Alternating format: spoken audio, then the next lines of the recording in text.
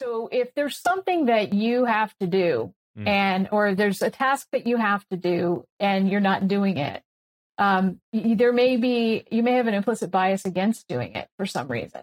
And that may be what's driving your procrastination. Or it may be driving how you feel about the thing that you're doing. So if in an investigation context, if you don't like doing sexual harassment, you are automatically turned off by the idea of doing them. You're probably going to be biased against the outcome of it being true. So you're going to be biased against what the person who is reporting is telling you because you don't want to do it anyway.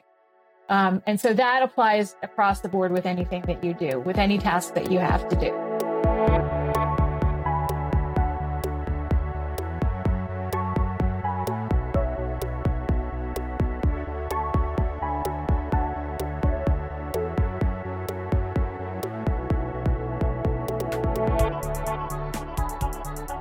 Hello and welcome to Chasing Leviathan. I'm here today with Dr. Tracy Pearson, and we are going to talk about how does bias impact workplace investigations.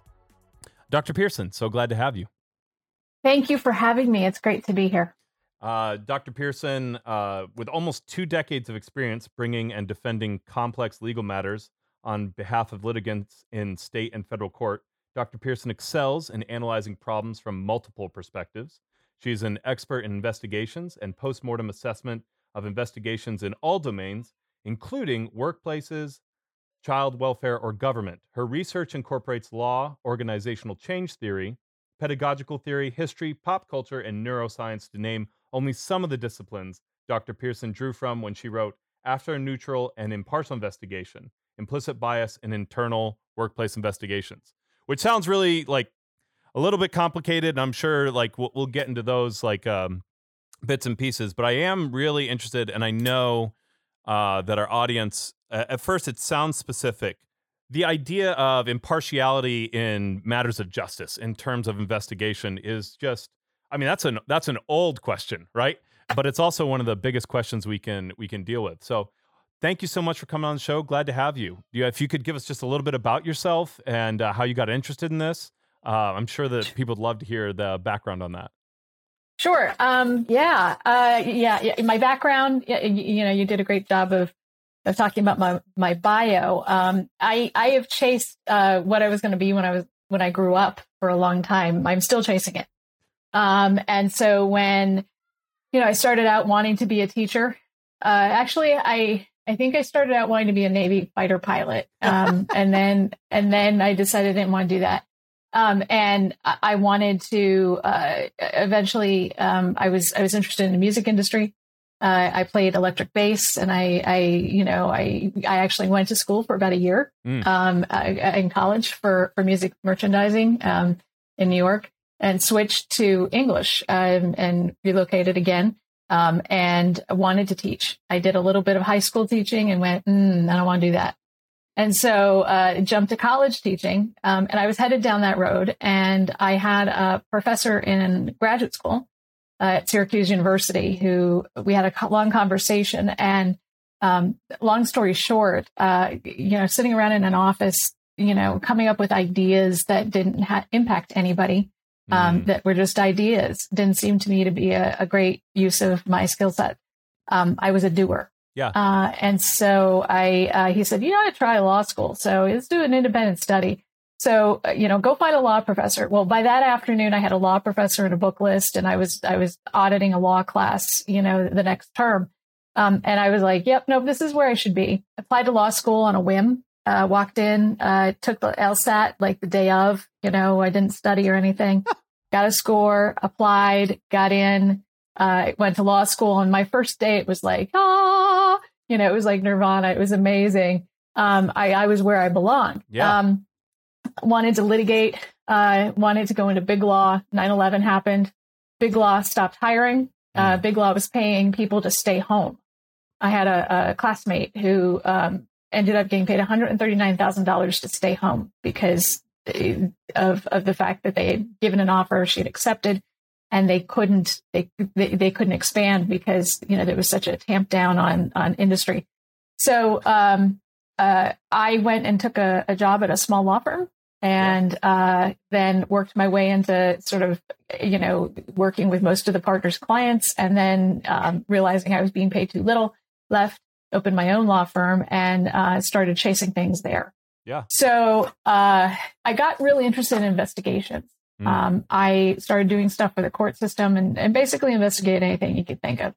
Everything from child welfare issues, parenting issues, to people stealing money from estates. Right. And did workplace investigations. And there came a point in my life where I needed to stop practicing law. I litigated for almost 2 decades. It's the type of thing that after you finish a trial, you throw yourself on the floor and you're like, okay, I can't do that again. Yep. I mean, it's just exhausting. And I think clients don't necessarily understand that. Yeah. You take on your client's problem and as if it's your own, if you do it well. That's my bias. Yeah. And then it just kills you. It just kills your mental, it zaps you of all mental energy. It zaps your physical strength. You're on alert for, however many days the trial is going. You're up, 24 hours sometimes. And you're constantly rethinking strategy and stuff. And it was just exhausting. And so that coupled with, I had been diagnosed with asthma, late onset asthma, and being in dirty courtrooms aggravated it. And so it was just like, okay, I'm tired of sucking on the inhaler. Yeah. I got to really focus here. So I really focused on investigations. Moved to California, took a job, and looked around me, thought I had, and I do, but I had the skill set that I needed. But there was really something wrong with the way investigations were being done. Really wrong. And I couldn't figure out what it was. And it was really unnerving. And so I went back to where I started and went to grad school. I had a doctorate in law. I went back to grad school, and I got a doctorate in education, specifically in organizational change and leadership.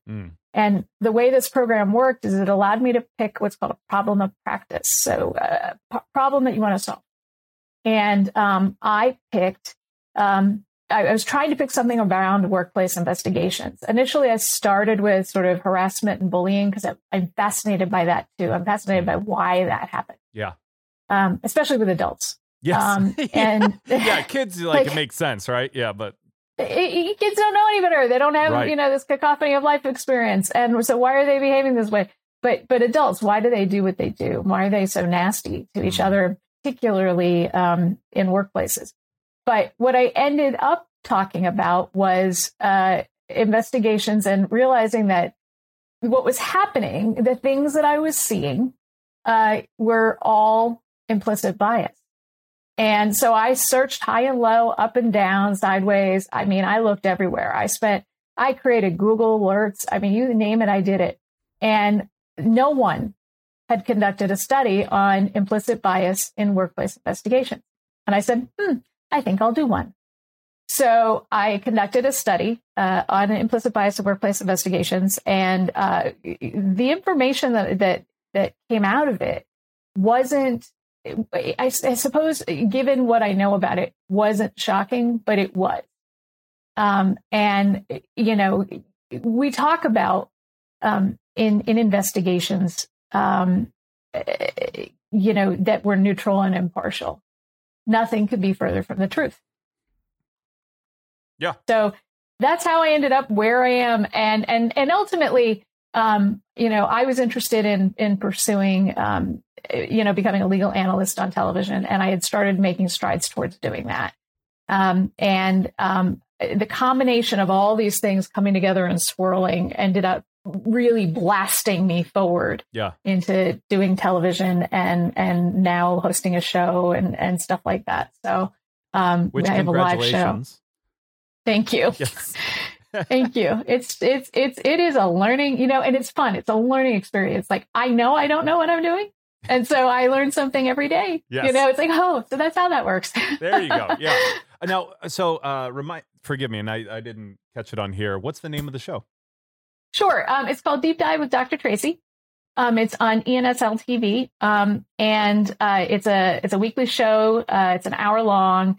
Think of it as, sort of, it's like a Rachel Maddow type show in the sense that I'm trying to sort of move the needle on the knowledge meter towards more. But what it really is me bringing forward experts to talk about things so that we put, good, solid factual information into the environment as opposed to political punditry. And it's an hour long. My last episode of the year was I had Dr. Stephen Hassan on, who is the world's foremost expert on destructive cults and mind control. He wrote the book, The Cult of Trump. And so that I got him as a guest was like a huge get. Yeah. And then I also appeared, and that came after me getting a gig on being, I'm on a talk panel once a week. It is called the Power Hour Talk Panel, and we debate what's going on in the news. And, there's a bunch of us. And it's watched and people comment on it, and it's we talk about all the controversial stuff and we fight with each other, and it's great. But my show is sort of more, it's an attempt to try to educate the populace because I don't think there's enough of that being done. Yeah. I mean, definite moment of connection there. In a lot of ways, that's what I'm trying to do with this, right? Like it's political punditry. I love, there's several phrases there. Moving the needle on the knowledge meter. I'm definitely stealing that. Like, so really, really like that. That's awesome. It's fascinating. I was telling my wife that we were going to do this podcast today, and her response was, "Wait, they haven't done a study on that?" Like, you know what I mean? Like when you met, I was like that because I remember it shocked me, and watching from the outside that reaction, where she was like, how has that not been done? Like we're, 40, 50 years into at least, like you'd think collating this stuff, and no, not even close. So, go ahead. Yeah, and trial lawyers, for years, I mean, we're talking years and years and years have been trying these employment cases. And what they've tried to do is bring sociologists and folks in and put them on the stand as experts to try to do a correlation. Yeah. So, over here, you see implicit bias. So therefore, it follows that there was implicit bias here. Nobody has done a freaking study. And I don't have any idea why. The closest thing I got was a law review article that first of all, I disagreed with, but it was a law review article that had no study to it. It was just sort of analyzing some stuff. It was the closest thing. And like my dissertation chair looked high and low and sideways as well. And we're just like, well, I guess you're the first. And that was daunting. Yeah. Oh, absolutely. And that people don't realize, I think one of the things is there's this illusion of great data. And for people who have never collected data, they don't understand how empty it is and how hard it is and how dirty it is, if that makes sense. What I'm reading, I just did an interview with Dr. Lewis Gordon. He's the head of philosophy at UConn. And I was reading in his book, and he's a black man, grew up in the Bronx, and he was talking about he went to do studies on police brutality, and the numbers were shockingly low. And he's like, this doesn't fit at all with my experience, all the stories that from everyone I know. And then when you look at all the data is based off of police convictions, which of course is like, I'm not here to start an argument about that. And, if you're listening, what the important thing is that you can't, this will get into the impartiality of it. You can't ask the people who are in charge, who are being like the ones that are being charged as the ones to keep track of the data for it. It's like, it's a clear conflict of interest, right? And so it's just like, and I'm sure we're going to run into those kind of moments as we talk about this. What would be the best way to talk about the study? So when you think about when you started this, what are the results that you found most interesting? What was your method as you walked through this? Sure. Let me start out with the method. Yeah. So I came at it from that this is a knowledge problem, or rather an education problem to be solved. And so I was looking at it using Clark and Estes gap analysis model. So what was the knowledge of and I was focusing on for the written study that I've written, it's focused on internal, but I collected data for both internal and external investigators. I remember you mentioning that. Yeah. So the question was, what is the knowledge of internal investigators about implicit bias? What is the motivation for doing the work? Why are you in a workplace investigator? And what organizational factors are either mitigating or aggravating implicit bias in workplace investigation? So I was looking at it as a knowledge, motivation, and organizational factor issue. All three of these components sort of working on this problem. And the method was it was a mixed method study. So I did a survey that I wrote myself that included also a psychological assessment on social desirability that was embedded within it, that had a very strong reliability and validity factor. I abandoned the IAT, which is the implicit association test, which has just all sorts of really, it's ubiquitous, and it is actually so flawed because all it does is test time reaction. And so what I went with was social desirability. Is that which got? Forgive me for interrupting. Is that like they put pictures on screen and you have to hit different keys? Yeah, the IAT, it comes out of, I don't know exactly who wrote it, but it's hosted on this Harvard site. And I don't want to, cast aspersions on it, but there's literally two schools that fight with each other constantly of thought. That are just like, this is garbage, this is great, this is garbage, this is great. Yeah. And really what it comes down to is it can be pictures or it can be words. And what happens on the screen is there's, it's insects or flowers. And then what they're trying to do is they're trying to capture and they switch them around, and they switch the words around on the page, like positive, negative, bad, good, whatever the words, because there's different iterations of this thing out there. It's very much open code. And so the idea is what they're trying to do is and you're supposed to do it as fast as possible. You have like two fingers on a keyboard that you're trying to do this with. And what you're trying to do is capture what's sort of this overhang. It's sort of like a hangover of effect of I see something and then I apply my thoughts and feelings about that to this next thing that's completely unrelated. And somehow that sort of captures, if that makes sense, an implicit bias that is part of your thought process. And the argument against it, and the reason why I didn't use it, because I think it's a very strong argument based on some of the data to come out in other studies, because there's studies about the study, of course, that it is testing your reaction time. And the more times you take it, the faster you get at doing it, that the implicit bias, that thing that they're trying to test, it gets less. And so really you're testing someone's reaction time and not their mental thought process. Right. I had thought about creating one like it. Yeah. But it required way too much coding that I just didn't have time for. Yeah. Yeah. I have taken it. Yeah. And so I hated it. It felt really weird. I didn't really, I'm not good with reflex type games anyways. My wife kills me at Dutch Blitz and games like that. So it was the most nerve-wracking experience. And I would start thinking about something else, which is just like typical of me anyways. And then I'm like, wait, did I just record something that I'm like horribly, I have this horrible implicit bias.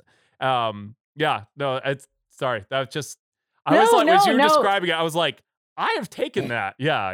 You were having like a trigger response. Yeah. No, I've taken it. I didn't like it. I didn't like the way it worked. I thought, God, this is going to be too hard. So, and it's not going to help. It's not going to help. It's going to be attacked by the people who attack that test. Right. I don't want to do that. I want this to be incredibly valid. So, what I did was I went with a social desirability test. Mm-hmm. And so embedded within that survey, without them knowing, was a series of questions where, things like, I never litter. And you're supposed to say true or false. And so there's a series of things. And what it's testing is, there's a sort of an average out there. And it's testing how likely you are to like give answers that make you look good versus, sort of truthful stuff. Like everybody's dropped a gum wrapper on the ground, right? And so it's testing that sort of stuff. Generally speaking, what it found was that workplace investigators, whether you're internal or external, that you tended to lean in the direction of wanting to be perceived as socially desirable. And that became important in the study for understanding why investigators will do what the organization who hired them wants them to do. Right. And they won't stand up and say, wait a minute, no, this is what the evidence says. This is what we're going to do. And if we have to fire the vice president of whatever, then that's what we're going to do. That this was the finding. Yeah. And so, it somewhat explains a little piece of why people who are in power get to skirt the ramifications or accountability. So that was embedded in there. There was questions embedded in there about things about my favorite series of questions. Actually, they worked together, and they were just declaratory statements with nothing more. So, for example, most allegations of sex-based harassment or discrimination are usually true, and you had to pick on a scale of either definitely yes, neither yes nor no, some, maybe yes, something like that. It was like, this five scale gradient. And what happens is that the only right answer to this question is neither yes nor no. If you don't have a bias. Every other answer indicates that you have a bias, because when you look at the question has no facts. Yeah. So it's based on your opinion about most of these cases. And so you have to be aware that you have that bias, and you have to correct for it.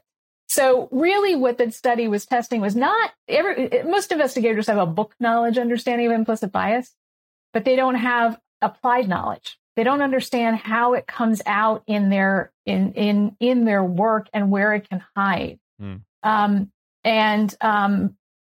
that's one thing. The other question, and that was my favorite, was I gave them like a series, I can't remember, of maybe 12 words. They were adjectives, or feelings. They were emotions. So I feel, happy, sad, frustrated, indifferent was a word I put in there. And they were basically all binary, and they were mixed up. And I asked them to, without more, without any other whatever, I said, I want you to select all of the feelings that you've ever had conducting investigation. Not one investigation, not two, not your first, not your last, all. And at any time. And their response was to pick indifferent the least amount of times. So they apparently have never felt neutral, because the dictionary definition of indifferent is neutral. And I found that just shocking and wonderfully, in some ways, revealing, given the way that the other questions were answered.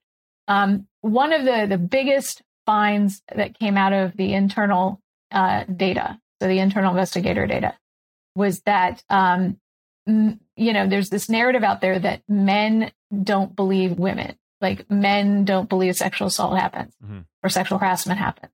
And what the data showed was that men believe women more than women believe women when I started to analyze the demographics on it. That to me was huge. Yeah. That these male investigators were more likely to have an implicit bias that this was true. Yeah.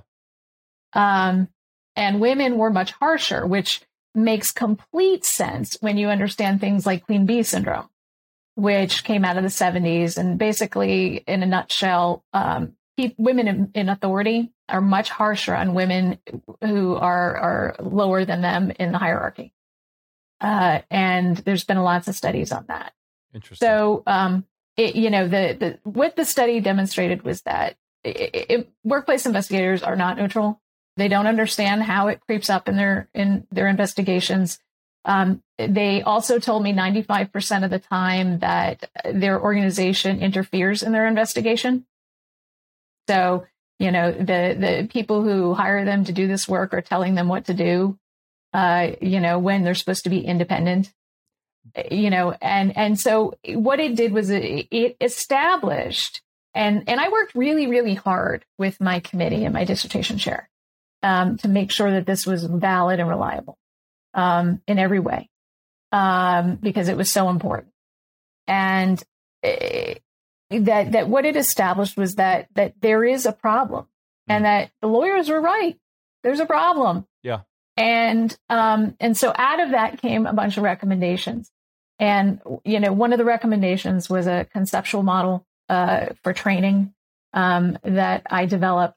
So how you would train, we don't train people correctly, but how you would train an investigator or anyone else, frankly, to recognize implicit bias in a contextual situation, as opposed to just like, hey, this is what implicit bias is. I came up with a toolkit on how to analyze your organization and figure out where implicit bias is hiding in your organization's compliance structure. I also recommended that we needed to have policies and procedures that made sense. That's sort of the shorthand of it. But that made sense when it came to when an investigator felt that the organization was interfering in their investigation, so that they would be able to do something about it and not just move in that direction of social desirability. Because the reality is that there are people who are so dependent on the outcomes of these investigations. They're the people who have been accused. They're the people who are doing the accusing. And their lives in many cases are depending on the outcome of this. Yeah. And the power that you hold as an investigator is enormous. And you need to understand, when your mind is abusing it. And I also came up with a different definition of implicit bias because I didn't think it was accurate. I really wanted to understand where it came from and what it was. And so I did a lot of neuroscience research to find that out. Okay. So tell us, what would be your definition then of implicit bias? Because I think that's that's obviously very important to what we're talking about. Yeah. Implicit bias generally is understood as the unconscious beliefs that guide our actions. And that just doesn't do it justice. What it really is a survival mechanism. It's the unconscious beliefs that act as a survival mechanism as a result of what's called pattern detection and probability determination, which is how your brain processes information. That informs how how you're going to make your decisions about essentially what to do next. That's a paraphrase about what I wrote. But ultimately, my definition incorporates neuroscience because, for I don't know how long, I guess ever since racism started, right? That we've had racism, and racism is racism. We got to fix it. It's racism. We got to fix it. Oh, okay. It's racism. We have to fix it. Okay. Tell me how. Mm-hmm. Oh, well, here's the thing. Here's how your brain works, right? Your brain, your entire life has picked up data, and it's picking up data 24 hours a day, 7 days a week. Even while you're sleeping, it's picking up data. It's searching and looking for information, and it's categorizing that information into, you can use the term buckets, you can turn it the term boxes, however you want to call it. Bins, across the ocean, they'll use the term bin. But your brain is putting it into categories. It's also engaging in the fastest blackjack game that you have ever played, in that it is taking the information in, trying to figure out where to put it, and trying to decide what to do with it. Yeah. So when you're in a given situation, and you are taking in data through all of your senses. Your brain is trying to figure out what is it, where do I put it, and what do I tell the body to do with it?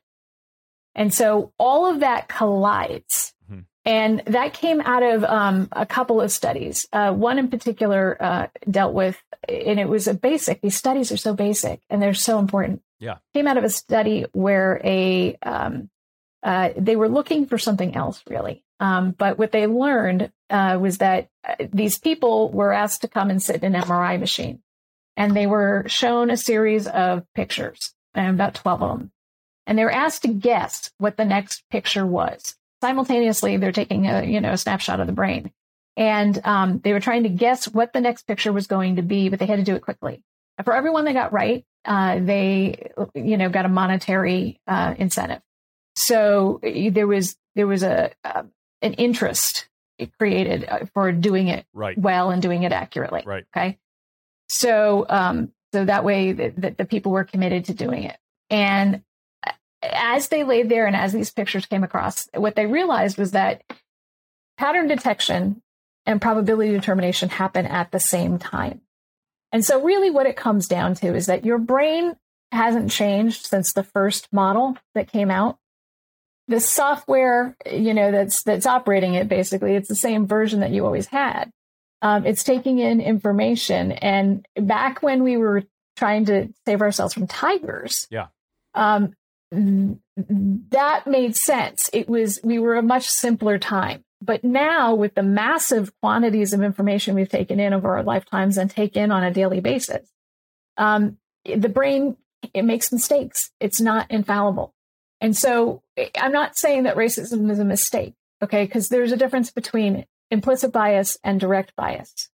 There are people who are racist that know they're racist. They won't say they are, but they are racist. They know they have a bias. That's a direct bias. But then there are people that engage in things like microaggression. They make statements that they don't recognize as being racist. Yeah. And that is, that's an implicit bias that is somehow been created as a result of of that probability determination and pattern detection over their lifetime. So the way that you fix it is you become aware of it. And one of the things to come out of my study also was I did something novel, apparently, and where I said, I think that when you're interviewing a person in an investigation, that you should tell them, hi, I'm not infallible. I am very much fallible. And I have implicit bias. You have implicit bias. We all have implicit bias. And so if I say something to you, mm-hmm. if I ask you a question where you feel that I am engaging in bias, I want you to stop me and tell me so that I know. Yeah. Because until you recognize it, you can't do something about it. And because it's implicit, you're not aware of it. Yeah. And so I want you to cede some power as an investigator, cede some agency or authority and give that to the person sitting behind the desk. And that does two things. One, it helps you realize when you're being biased. And two, it gives them a feeling that you're going to be fair. Yeah. That you're going to treat them well because they have some power now. Yes. They come into the room, and I've done this. I mean, I've been, investigator for a long time. These people are scared. They're petrified. They know you have the authority, that you're making a determination. And that just the amount of pressure on them. And, some folks come in angry. And for example, the example I give folks is that, look, a black man comes in, he's been accused of sexual harassment. And he comes in and he's angry. I don't treat that as evidence. Right. I treat that as an opportunity. That's fight or flight response, right? You're going to see that most of the time, right? In stressful situations. You're going to see that. But in particular, it's also he's carrying the weight and burden of history on his shoulders because, of all of that. Here we go again. Right. Yeah. Exactly. And so I know that when I engage with that person, I have to say, hey, I know, that you're probably really afraid that I've prejudged you. And I want you to understand that I haven't. And let me tell you how I think I know you think I've prejudged you, that you're a black man who's sitting in front of me is a white woman who you probably think that I think you did it. I want you to understand. I understand history. I understand the stress that's on you right now. And I don't know anything. What I need you to do is tell me your side of the story. And I want to hear it. Right. And literally you watch people's shoulders literally go. Yeah. It's shocking. Yeah. But not doing that, the idea of doing that, I've said to some investigators and they go, what? No. Yeah. Let them interrupt you. People don't want to give up power, though. Yeah. I will say that, by and large, the population of folks, and there were about 170 in the study total. Which is considerable. About 190. There was 117 in the internal workplace investigator group. So it was considerable. That they by and large believed that they were doing good, that they were trying to help, that they saw themselves as trying to be helpful.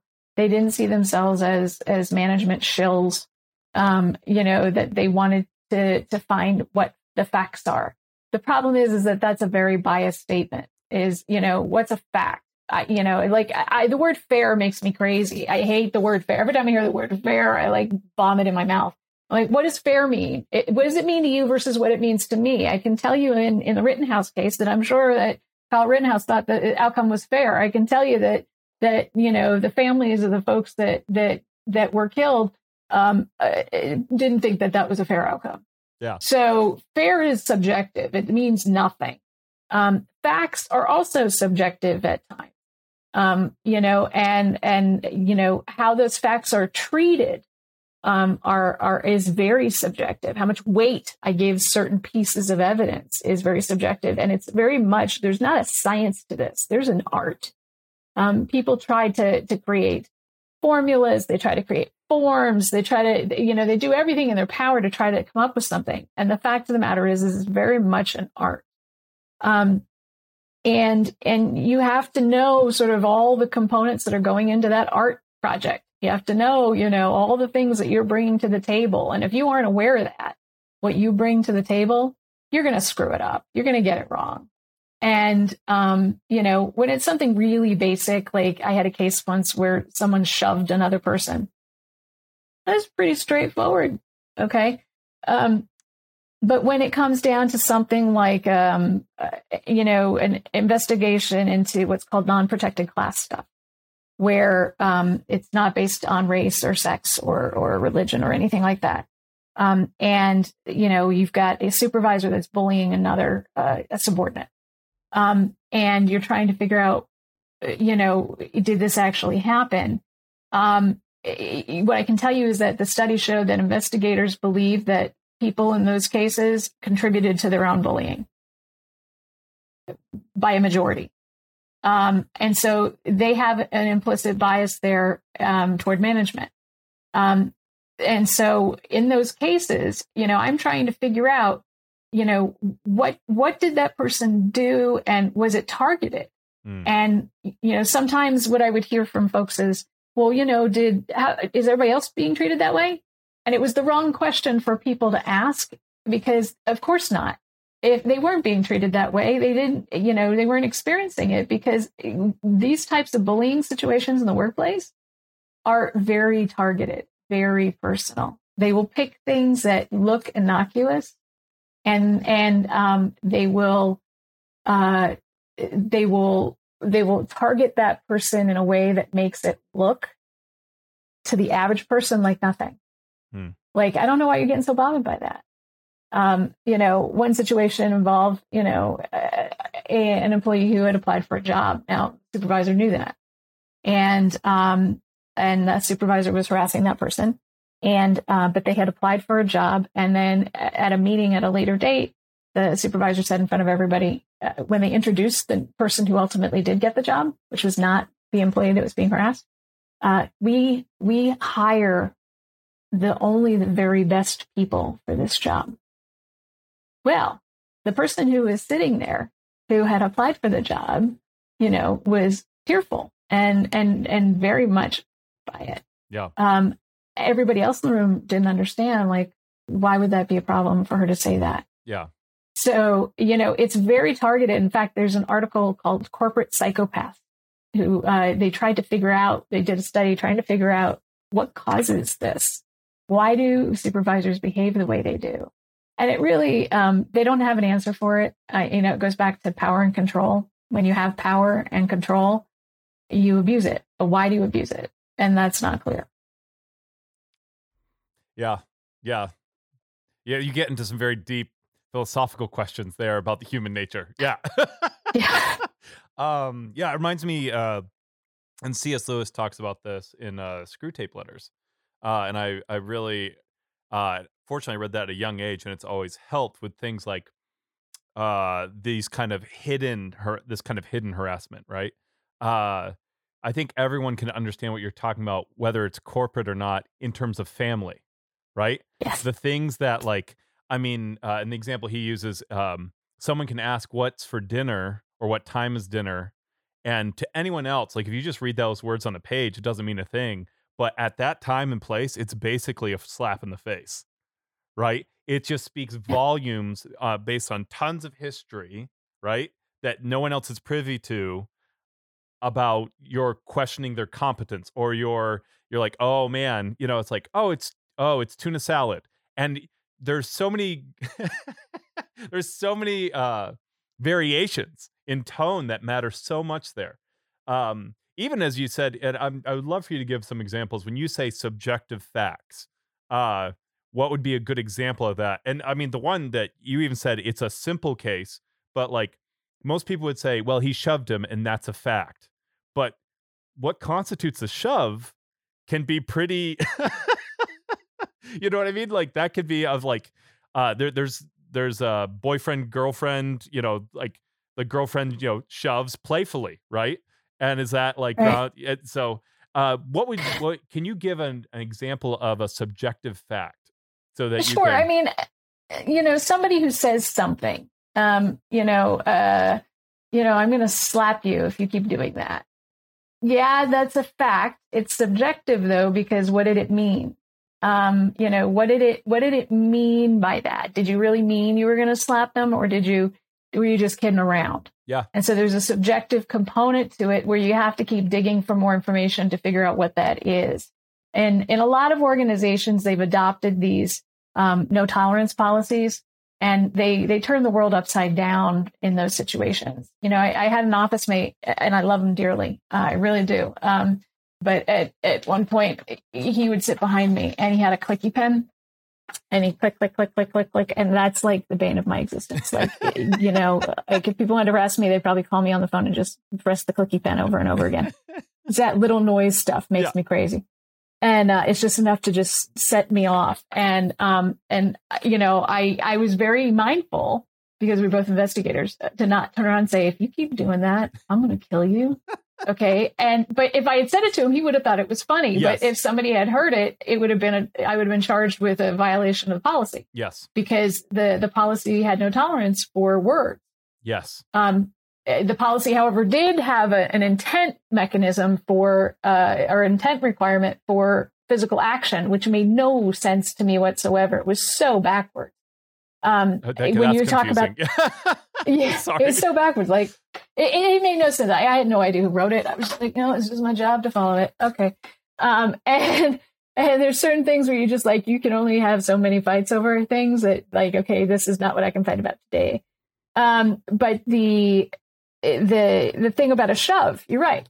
So, somebody comes up behind you and out of nowhere pushes you, knocking you over.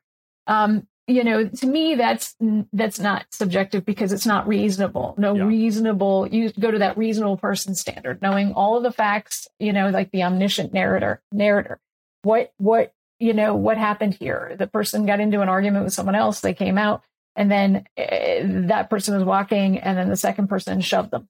Yeah. Okay. There was no rational basis for shoving somebody, in a work environment. If this was an elementary schoolyard, you might be playing around. Yeah. And it might be a little bit different. So it's subjective. It's subjective based on context. Yes. But I do. Yeah, go ahead. I was just going to ask, could you, because I don't mind using subjective facts. Would another way be talk about it would be in terms of like facts and interpretations that are like necessary interpretations? Yeah, I think that there's always some subjectivity in it. I think that, what you call something, is it a hit? Is it a shove? Is it a punch? Is it a tap? All of those things can in fact be the same thing. It's subjective based on the word you use, right? There was some conduct. There was something coming in contact with something else. But what was it? Yes. And what did it mean? And words matter. So what word was used to describe that is subjective, yet we treat that as a fact, right? So Mike shoved Steve. Mike tapped Steve. Mike punched Steve. All of those are the same physical action. Yeah. Okay. But what did it, what that word is has connotation to it. And so, yes, it's interpretation, but it's also, it's also subjective in the sense that, it's a synonym. These are all synonyms for the same thing, right? Yes. And then you have to look at the greater context of how did it happen? Right. They were sitting at lunch, and when somebody said something to someone else, he tapped him. Yep. He slapped him. Yep. He punched him in the shoulder. All of those things might be completely acceptable in that relationship, because they know each other really well and work together for a long time, and that's something that goes on all the time. They're always punching each other in the shoulder. And yet, if you were to take it out of context, that would be a violation of a policy potentially. Yeah. Depending on how the policy is written. Right. And policies are written badly. Yes. Policies are written, and I'm going to go out on a limb here, and I'm curious to hear your response to this. Would you say policies are generally written more to protect the company than to actually enforce right standards?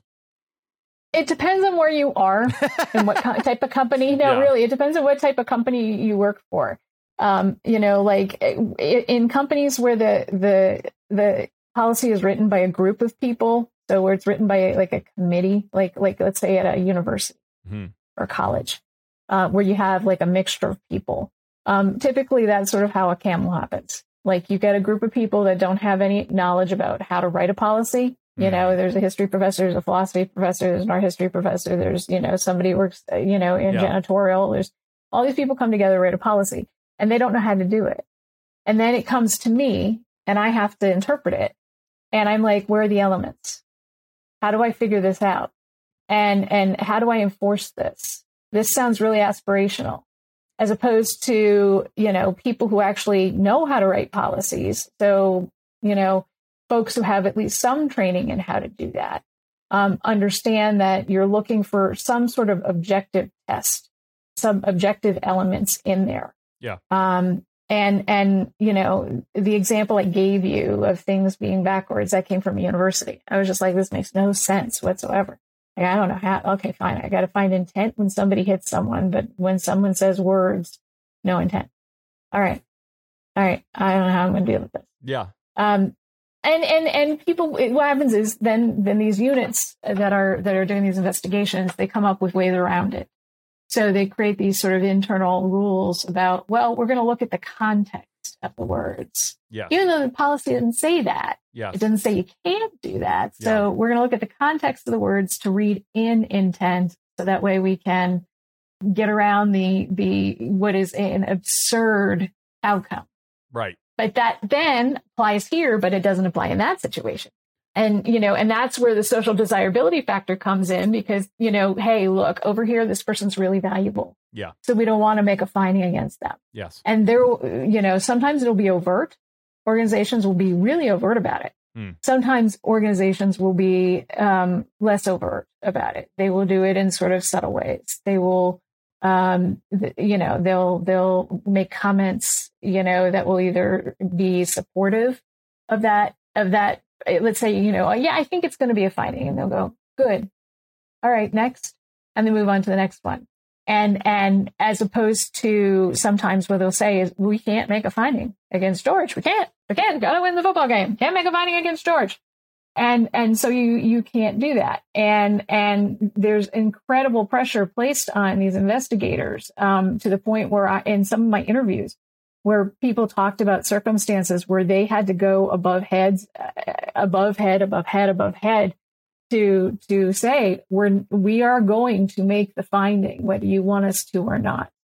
And then you can decide how you want to deal with it. Mm. Yeah. And there's a subjectivity in how, is it even going to be investigated? Right. Is there any, that doesn't sound like it. No, let's toss that back. No, we're not going to move forward with that. Or people will sit down and meet with the complainant and they'll say, are you sure you really want to move forward with this? Yeah. And that type of behavior is again, it's social desirability. Do you stand up and want to enforce your rights? Or do you lean in the direction of not wanting to look like you're a problem? And that comes down to something I'm very passionate about, which is, I think organizations should herald and respect and value the employee that speaks up. Stop calling them the problem. They are telling you there's a problem in your organization. So go fix it. They could sit silently and just let this thing hit you in the face at some point if you want, but they're willing to stand up. And organizations don't do that. What they do is they create these cultures and environments where people are afraid to speak and they're afraid to talk. And then, the legal profession has done a tremendous job on this one, which is that employees that have brought lawsuits, what they'll do is they will require the employee to resign as a condition of settling the lawsuit. And so then that person's out of a job. They've got a settlement, but they're out of a job. And so we get that person out of here. Instead of treating them like, hey, there's this great movie called Catch Me If You Can. Yes. And it's one of my favorites for a lot of reasons. But at the end of the movie, so for your listeners, they don't know it. It's this guy who basically is a fraudster, and he's able to transform himself into anything. He can be an airline pilot. He can be a doctor, anything, you name it, a banker, you name it. And based on a true story. It's based on a very true story. Yes. And what happens is the FBI agent chases this guy and chases this guy and chases this guy, finally catches him. And, they put him in jail, and he's sitting there, and he's like, he realizes at some point, he's like, maybe this guy could help us out with this with the counterfeit stuff, because he was counterfeiting everything. He knew how to counterfeit everything. So they bring him into the office and they said, can you tell us if this is counterfeit or not? And he's like, let me look at it. Oh, yeah. No, this is totally counterfeit. Let me tell you how they did it. And so what they did was they realized this guy could actually be an asset because he was just so good at doing it. And he had evaded for so long that they brought him in and said, you're an asset. Why wouldn't in an organization, when an employee says, there's a problem over here and I'm telling you about it, okay, and I'm willing to stand up and say something to you, why does the organization want to get rid of that person instead of saying, wait a minute, there's some value to this person. They could probably help us fix this. So, yeah, I mean, yeah. The interesting thing, and I have found this to be true, it kind of goes hand in hand, and feel free to disagree. I feel like it goes hand in hand with people who are more concerned about the 8 to 5 and the lack of purpose in their job. And so it's much easier to sweep real problems under the rug and then allow it to be someone else's problem after they retire, or if they can hopefully just let it go away, than actually maintain excellence in their organization. Do you feel like there's a connection there? I think that what happens in organizations, and this is sort of a fascinating conversation, in that organizations, they recruit for diversity, right? And they recruit for not just diversity in person, but in thought. But then once you join their organization, you're expected to shed that diversity and melt down into this melting pot and become part of their culture and adopt their views and adopt their belief structures. And and accept what they accept. And that's the first mistake. If you're recruiting for diversity, it's because you want diverse thought and experience. And so, it's when you step up and say something that's against the family, it's sort of like the mob, you spoke out against the family. And so we have to get rid of you. But I think that what happens in these organizations is it's an us versus them mentality. So everybody has adopted this sort of cyborg mentality. And when somebody wakes up and goes, wait a minute, hold on a second, I'm part of the Matrix. I'm mixing my television shows and movies here, my Star Trek and my Matrix. But it makes sense. Yeah. It makes sense. They wake up and they go, wait a minute, I'm part of this. What, hold on, I took the wrong pill. Hold on. And so the rest of the organization says, what are you talking about? No, we aren't doing that. And they tamp it down. And so even the slightest bit of it, and that then sends a message to other people who may in fact be waking up. They see it and they don't want to have that experience, so they shut up. Yes. And they don't say anything. The other problem is that at the very top of the organization, I have no doubt that there are people who have good intentions. And I say this just generally. Okay. They have good intentions. They have these ideas. They're idea makers, right? That's their job. They're visionaries. And then they give that information to other people to sort of design and carry that out. And then it gets delegated to other people and it gets delegated to other people. It's like the game of telephone. They're leaving out details. There's implicit bias. There's agendas. There's all sorts of things, a direct bias that happens. And so what happens is by the time that this message at the very top gets down to the people at the bottom, it's so diluted and so massacred that it ends up being just wrong. And that's what we end up with, and then there are hierarchies and there are, fiefdoms and, certain people don't want to be told what to do by other people. And, there's this stuff that goes on and it's really a cultural problem. And then I see organizations saying, well, we need to fix our culture. Yep, you do, but you actually can't do it by going about fixing your culture. Your culture is sort of the result of things that are going on, and you have to fix the things that are going on if you want to have a better result. You mean you can't just get like a ping pong table and it just makes everything better? No. Okay. No, you can't create glossy marketing materials that say that you're fixing your culture. You can't just say you're fixing your culture. You have to actually try to figure out why this is happening, like truthfully, why this is happening. Yes. And then what you have to do is fix those individual things. It's one of the reasons why I liked Clark and Estes gap analysis so much is that you can literally use it on everything. Like for your listeners, like literally you can use it for everything. So the issue is knowledge, motivation, and organizational factors. So when my husband, doesn't do what I want him to do, I'm trying to figure out, does he not know what it is that I want him to do? Does he not know how it is? Is he not motivated to do it? Is there something impeding him there? Is there some sort of self-efficacy issue there? Is there an organizational factor? Do we not have the tools and the things needed to do the thing that I asked you to do? Literally, he practiced law for a while too. So you have two lawyers and then somebody who has this doctorate in organizational change. And so I bring these tools to bear into arguments about, well, why didn't you take the Christmas tree down?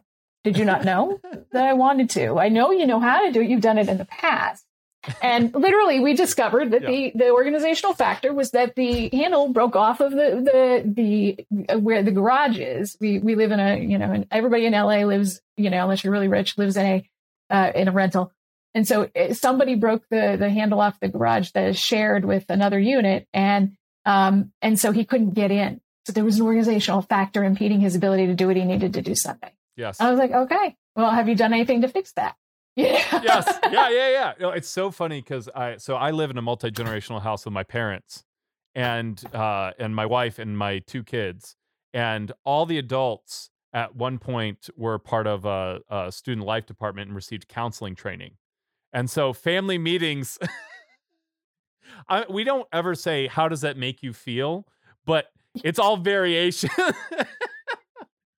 Until I can tell my dad's just getting impatient and he's just like, okay, like what how can we actually fix this? But oh man. I do that. We debate. We'll argue with each other, and it'll be cross-examination. Yes. So let me see if I understand you correctly. Are you? Did you? And we'll it'll become sort of this double cross-examination. It's hilarious. Oh man. Yeah. That's so funny. We are coming close to time. I want to be respectful of your time. So as we wrap up here, if you don't mind, one question that really stuck out to me, and I think will be really helpful for our listeners, kind of a dual question, a follow-up application question. Where does implicit bias hide? Where are the kind of clear places where it hides? And what are the best ways to handle that, both as the person who is being biased against and as the person who has that bias? Sure. In an investigation context? If you can make it, or generally, if you can make it general, that's great. If you want to use examples from the workplace, I'm sure lots of people can use that information. Okay. Well, I will tell you that it hides in your feelings about doing something. So, for example, in the study, I asked how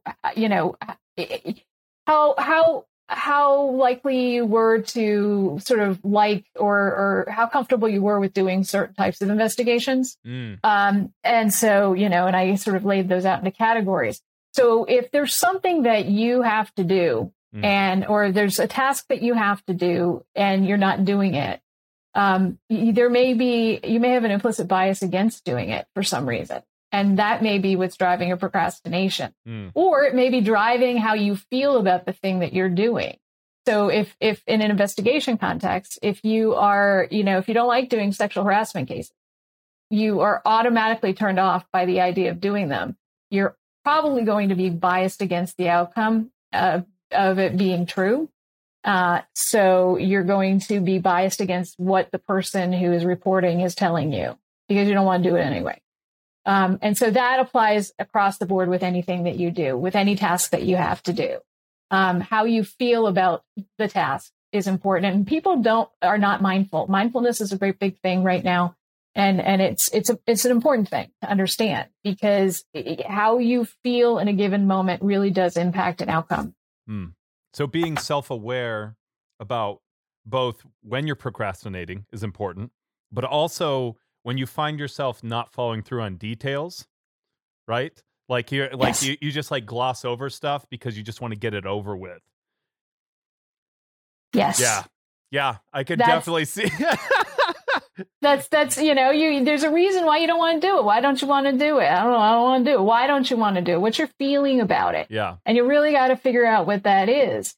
For a lot of folks, some people, it's a feeling of failure. I feel like I'm going to fail at doing it. So why would I start it in the first place? I don't want to get to do it. I don't want to do it at all. I don't even start it. I don't want to think about it. And so it gets pushed aside. I don't want to discover what I'm going to discover when I look there. I got to go through the closet and I got to clean out the closet. I don't want to see what's there. I don't know what I tossed in there.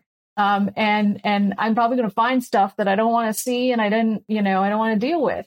I mean, it can literally apply to anything. Yeah. But it's implicit bias that's at play. And it is, it's a feeling that is driving your actions based on neuroscience. Yes. And so it comes down to just the most basic stuff. Yes. So for instance, if you find yourself procrastinating on something, if you find yourself glossing over and wanting to finish things without doing it correctly, would an appropriate response be like to do a history check in your own story to find if there's a connection with a past event? Yeah, I think that it makes sense to, first thing is to just stop and figure out, don't continue doing it. Stop, recognize there's a problem, identify that you have an issue, take a break from it, and sit and think about, why. The question why is great. It's so why am I doing this? Okay, well, why that? And why that? And why that? And continue to move backward with the word why. Simon Sinek has this, what's your why? Yes. If you don't know your why, you better know your why. Yes. Okay. And so, if your listeners haven't heard of him or read any of his stuff, they should. He's got some really accessible stuff on YouTube. Some of the most powerful talks I've ever seen. But you need to know your why. And so that's a good way to think about those issues. So if you're glossing stuff over and you're realizing you're missing details, or you suspect, you feel yourself doing that, you feel yourself rushing or something, then stop. Why am I doing this? Am I hungry? Yes. Am I tired? Yeah. Am I literally? I mean, it sounds silly and basic, but at the same time, is why am I doing this? And, do I, okay, I don't like the person I'm writing it for. I don't like the fact that I have to write in the first place. Why don't I like the fact that I have to do it in the first place? Really work yourself back so that you can understand the whys. And once you figure out the whys, then you can figure out what to do about that. Sometimes it's a frame shift. Sometimes it's changing the way you think about it, which is that, if I do this, then what are the positive things that can stem from it? I think that we are generally, I make a guess, I haven't done a study on this, but I make a guess that we are generally gap analysis thinkers. We are people who think in the negative. We don't think about positive. And, I'm not a positive all the time person. I'm very much a gap person. I always think about what the problem is because I'm a problem solver. But my husband is not a problem solver. He is very much a everything will work out sort of thing. So it works nicely that way. So when I go down the railroad tracks, he says, "I don't come back up here." Yeah. Everything's not going to be bad. But thinking about, what are some positive benefits that can stem from me doing this? Well, if I clean out the closet, hey, I can go shopping. Yeah. Or, hey, if I clean out the closet, that won't be hanging over my head and I can get something else done. And I can actually really enjoy watching the football game because it won't be hanging over my head. Maybe I can turn it into a fun activity with my kids or with my spouse or with my, my neighbor or whatever. Maybe I can donate some things to charities that might need them. You start to try to reframe why you're doing something and then it changes your willingness to do it.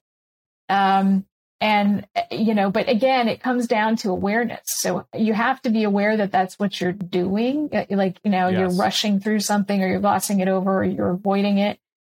Excuses are my favorite. What are the excuses that you put in place that for why you're not doing something? Right. People can justify anything. Oh, they can. Yeah. I mean, as a parent to a 4 and 6 year old, it's much more apparent and easy, right? To look at that and be like, oh, that excuse is silly.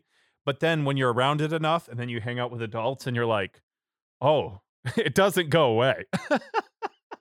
And there's truth to it. Yeah. There's just truth to it. The reason why they want to do something, I love, little kids in the bathtub. I don't want to take a bath. Why don't you want to take a bath? I don't want to take a bath. Why don't you want to take a bath? I don't want to take a bath.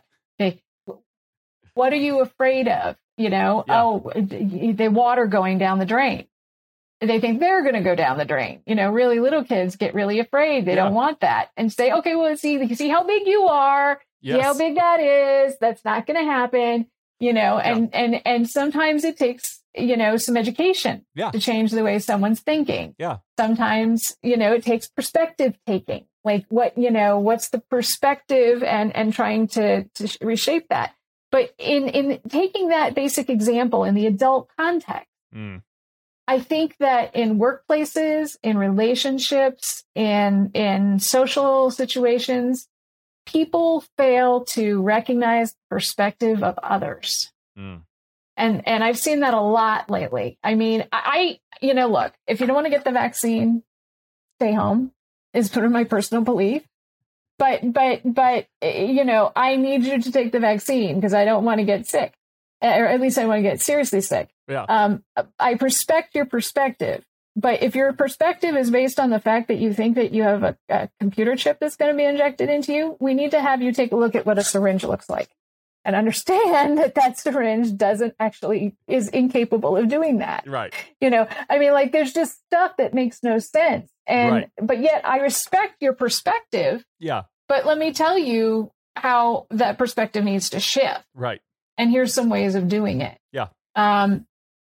I just think that we need to, I'm not a big, hey, we aren't divided. We shouldn't be divided sort of thing. We've always been divided. Yeah. it's part of our history. It's why, you know, we were divided against the king. That's why we overthrew him. At least in on this continent. Yeah. It is a matter of understanding a perspective and at least just appreciating it for what it is. You can disagree with it, but at least listen to it. Yeah. And then try to work with people to change that perspective. You know, because I think that one of the things we don't do is we don't talk enough. And when we do talk, we shout. Sorry, go ahead.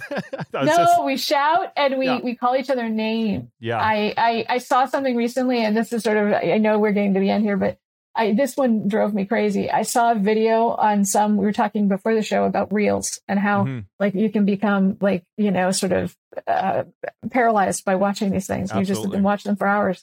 But there was someone who was screaming so clearly an anti-mask, anti-vaxxer who was screaming on the street in New York at people, saying that if you're wearing a mask, you're either ugly or you're into sex trafficking.